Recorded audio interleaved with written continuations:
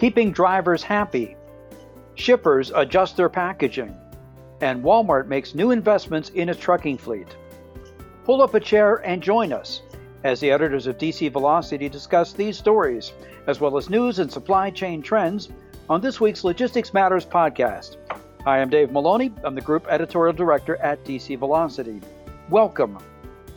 Logistics Matters is sponsored by RightHeight. How are you helping to keep your workers on the dangerous drive approach safe? Approach View from RightHeight detects backing motion in the drive approach and presents an immediate clear, audible, and visible warning to pedestrians in front of the loading dock. For more information, visit rightheight.com. That's RITEHITE.com. As usual, our DC Velocity senior editors Ben Ames and Victoria Kickham will be along to provide their insights into the top stories of this week. But to begin today, with employment rates at near historically low levels, companies must find ways to hold on to their employees, whatever it takes. That's especially true with trucking firms, which for years has faced a shortage of qualified drivers. What should these companies do to attract and retain the drivers that they need? To find out, here's Ben with today's guest. Ben? Freight capacity in the U.S. trucking sector has been historically tight for the past year, leading to high prices and space crunches for retailers and shippers. But that cycle may now be coming to an end, judging by the latest trucking sector statistics. Despite those macro changes, our guest today says that trucking as a career is recession-proof, even when high demand subsides. To learn more, we have our visiting speaker, Dmitry Kirilov, who's President, Consumer Services of Montway Auto Transport. Dmitry, thank you for joining us. Thank you for having me.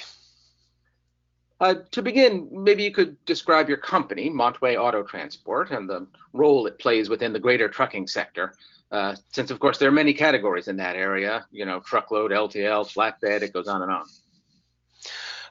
The official name of the company is Montway LLC. It was created exactly 15 years ago.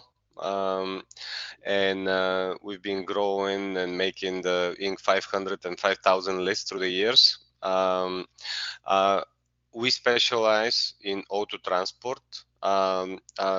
Biggest part of the business is in the retail privately owned vehicles transportation, but we also work on the B2B side with moving relocation companies and dealerships, OEMs, auctions, and so on.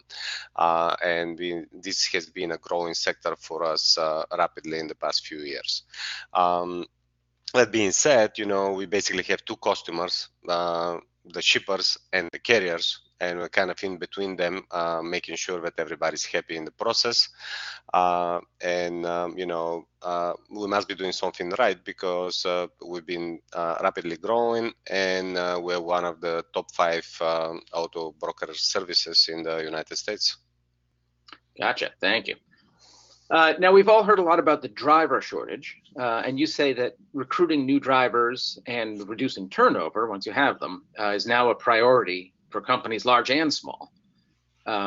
It's even gotten some attention in Washington, D.C., as lawmakers and regulators and the industry looks for ways to speed up the overall supply chain. How's that going? Well, any help is welcome, including and specifically from Washington, D.C., because, a lot of the issues cannot be resolved without their help. There's infrastructure issues, there's modernization of the ports, of roads, parkings, availability, and so on, that are very difficult to be resolved without government help.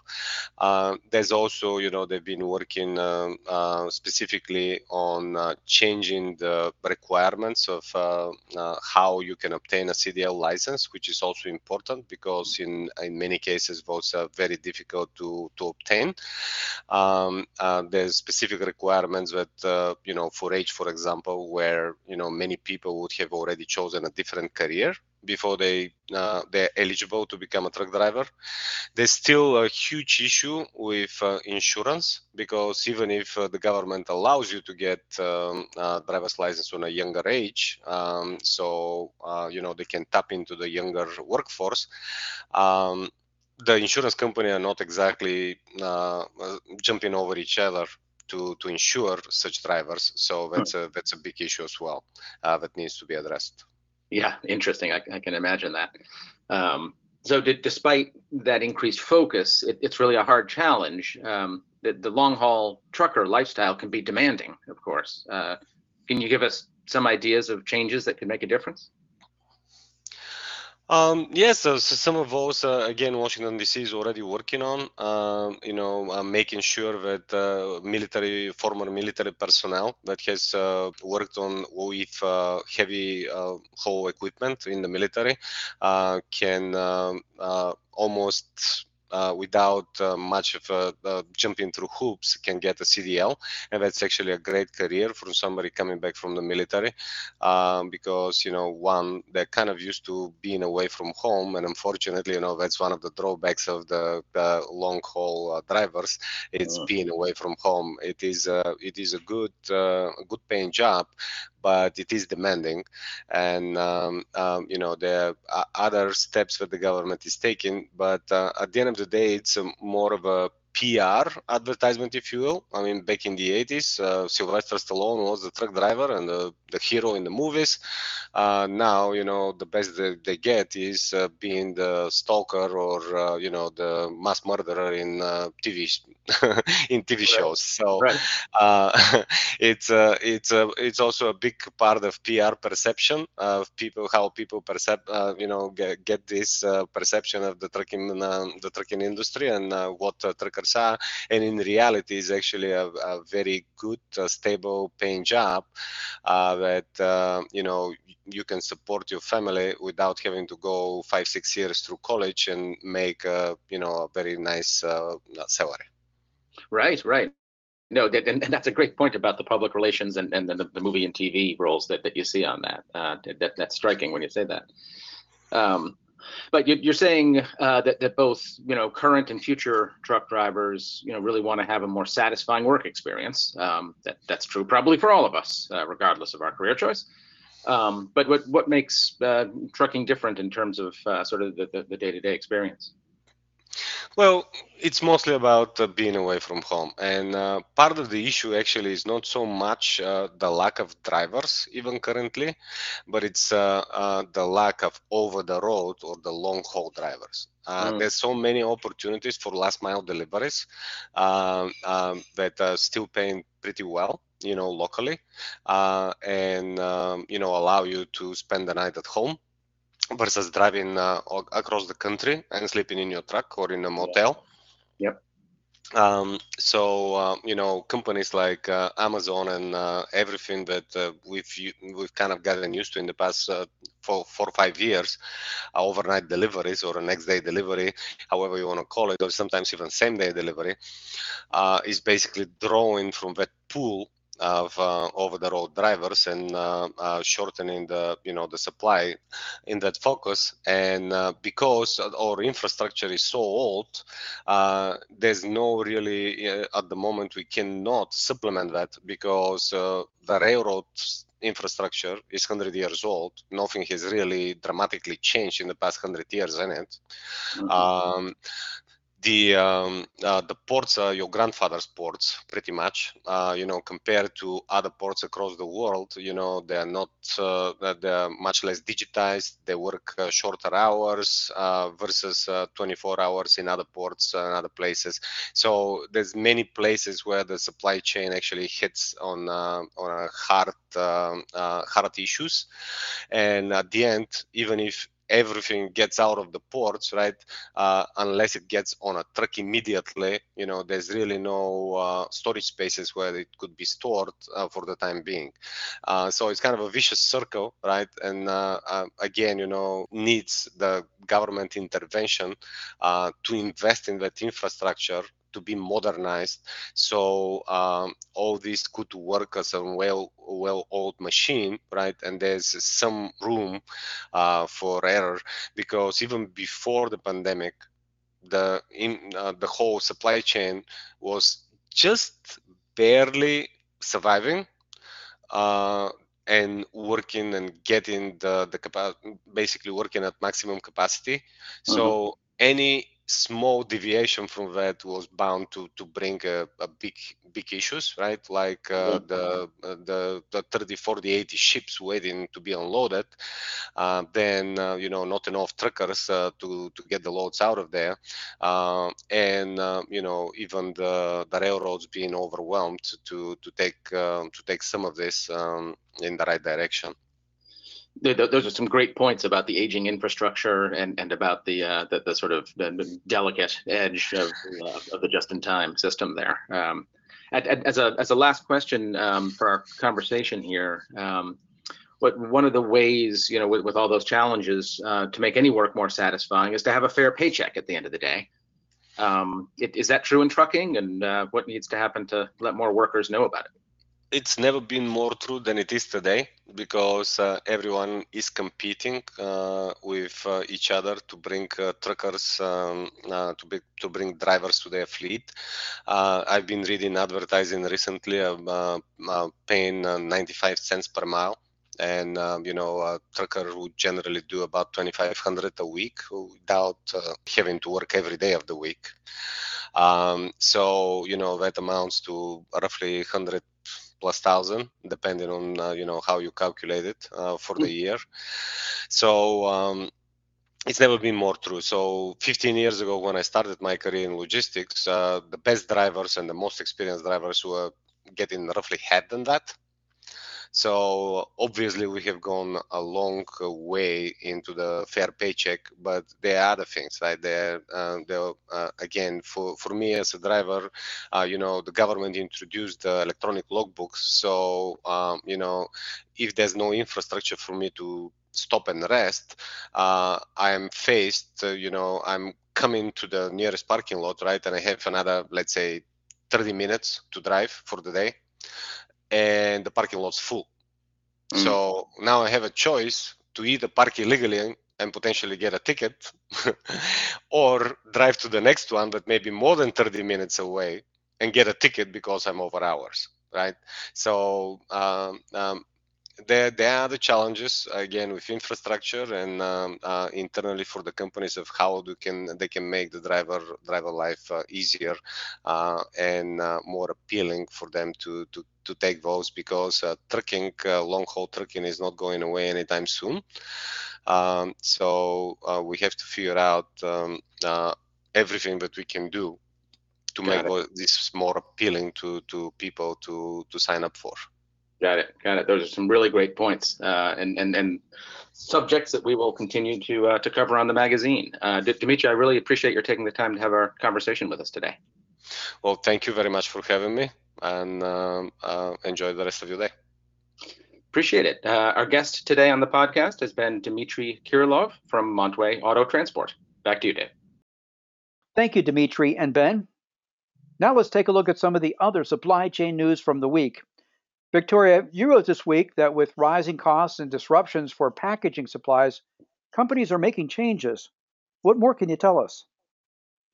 I'm happy to share this information, Dave. So a survey of 300 packaging industry decision makers shows that most are shifting their priorities in response to inflation and supply chain disruptions over the past year.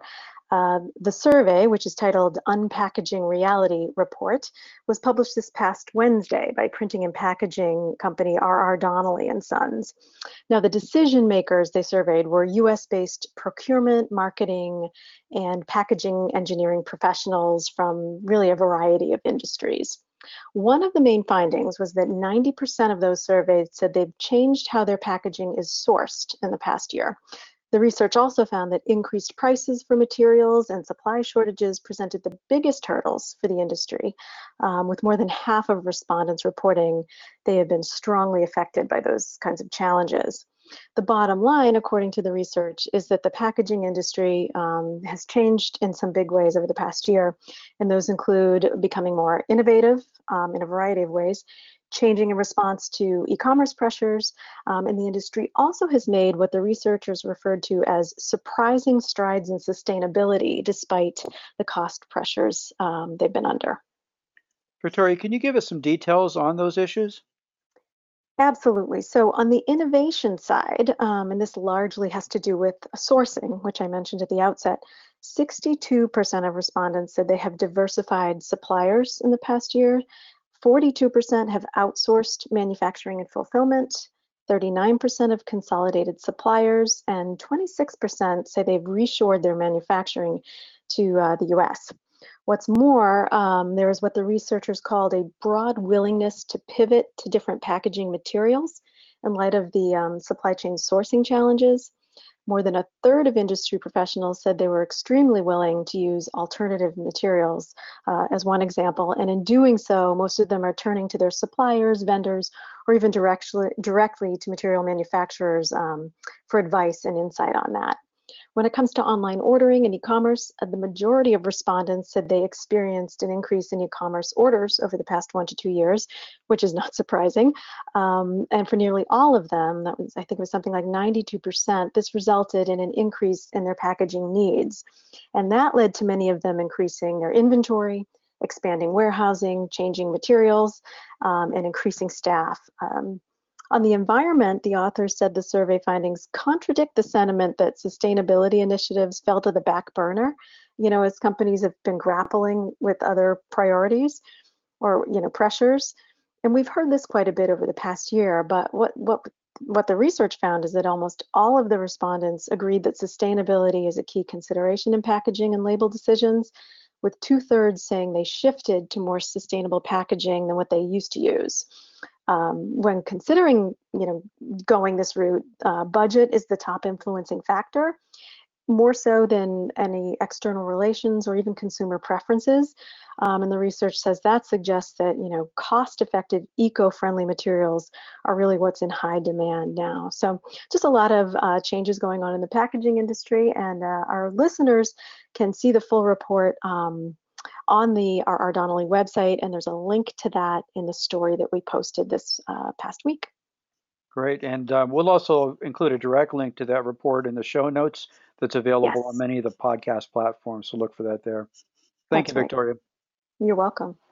And Ben, we talked earlier about truck driver retention, and you wrote some additional stories this week on trucking trends, including an investment from Walmart in their trucking fleet. What can you tell us? Exactly so, and that, like the old ad used to say, when E.F. Hutton talks, people listen, and I think the same is true to some extent for Walmart. That they're obviously a huge presence in the U.S. or even world retail market. In this case, it's what Walmart is doing around trucking. We've been talking about that a lot lately, and it's for some obvious reasons. The trucking sector has had very tight freight capacity for many months now. So it's been hard for shippers to move their inventory on time or a decent price when they can move it. And now that it looks like economic growth is slowing with those higher interest rates in order to cramp inflation, it looks like freight demand might also be slowing. But at the same time, costs are continuing to rise, both for that scarce labor and for the expensive gas. So it's complicated out there. In that context where retailers are struggling to get their goods onto the store shelves, and that's where all this comes down to Walmart. So we learned this week that Walmart has decided to install a touchscreen computer tablet in every vehicle of its private fleet. And again, as I was saying, that's not just any fleet. We're talking about 9,000 tractors. They also have 80,000 trailers and about 12,000 drivers to move all those. They need that kind of scale because, of course, Walmart is big. They have 200 distribution centers and about 10,000 stores. So to get those computer tablets into the truck cabs, Walmart used a transportation tech provider called Platform Science. It's actually a San Diego startup that's backed by Daimler, of all people, and as well as some venture capitalists. And Platform Science also provides some of that fleet management software in trucks that are built by Daimler itself. So, Ben, that's a pretty big installation of tablets. How will it actually help Walmart's trucking challenges? Yeah, here's how it works in Walmart's view. Each tablet computer is integrated with a driver workflow software application, and this is something that was developed by Walmart. So put together, that system will provide near real-time visibility, the company said, of where the trucks are and, of course, all the inventory on them. So Walmart said that data will let stores anticipate the arrival times, just specific truck by truck, so they can plan their labor levels around the truck deliveries. The key to how that works is automated notices. So as each truck driver approaches a store destination on the highway or whatever, the tablets use geolocation technology to send a push notification, perhaps a text or an email, to store associates' handheld computer devices. And so that allows the labor on site to plan for a quick unload and turnaround. From the driver's point of view, Walmart said the approach removes some of the manual tasks they usually have to do, so the drivers can spend more time driving the truck and less time waiting. Walmart also said the system could help drivers by coordinating that kind of scheduling with the navigation, so they can get turned around and hit the road to the next destination, for example, without having to key in the new address. So Walmart said that, quote, like any job, unplanned activities sometimes require the driver to do more than just steer the truck. So with the new tablets, the company said that drivers are compensated for any miles or non-driving activities beyond what was originally planned. So that's according to Walmart, not the drivers, but it seemed to have, all the different parties in mind here: the drivers, the inventory, the labor on the ground. So if they can bring all those working together, it could maybe be one part of solving that complicated truck picture. Yeah, definitely. And it's interesting to see how technology continues to impact our space. Thanks, Ben. Yep, interesting stuff. We encourage listeners to go to dcvelocity.com for more on these and other supply chain stories, and check out the podcast notes section for some direct links on the topics that we discussed today. And again, our thanks to Dmitry Kirilov of Montway Auto Transport for being our guest today. We welcome your comments on this topic and our other stories. You can email us at podcast@dcvelocity.com. We also encourage you to subscribe to Logistics Matters at your favorite podcast platform. Our new episodes are uploaded each Friday. And speaking of subscribing, we encourage you to check out our new sister podcast series, Supply Chain in the Fast Lane. It's co-produced by the Council of Supply Chain Management Professionals and Supply Chain Quarterly. We have a new series of program launching next week on supply chain digitization. So subscribe to Supply Chain in the Fast Lane wherever you get your podcasts. And a reminder that Logistics Matters is sponsored by Right Height. How are you helping to keep your workers on the dangerous drive approach safe? Approach View from Right Height detects backing motion in the drive approach and presents an immediate clear, audible, and visual warning to pedestrians in front of the loading dock. For more information, visit rightheight.com. That's rightheight.com. We'll be back again next week with another edition of Logistics Matters, when we'll discuss all of those product shortages we've been experiencing this summer, including the baby formula, and what can be done to stabilize our supply chains. So be sure to join us. Until then, have a great week.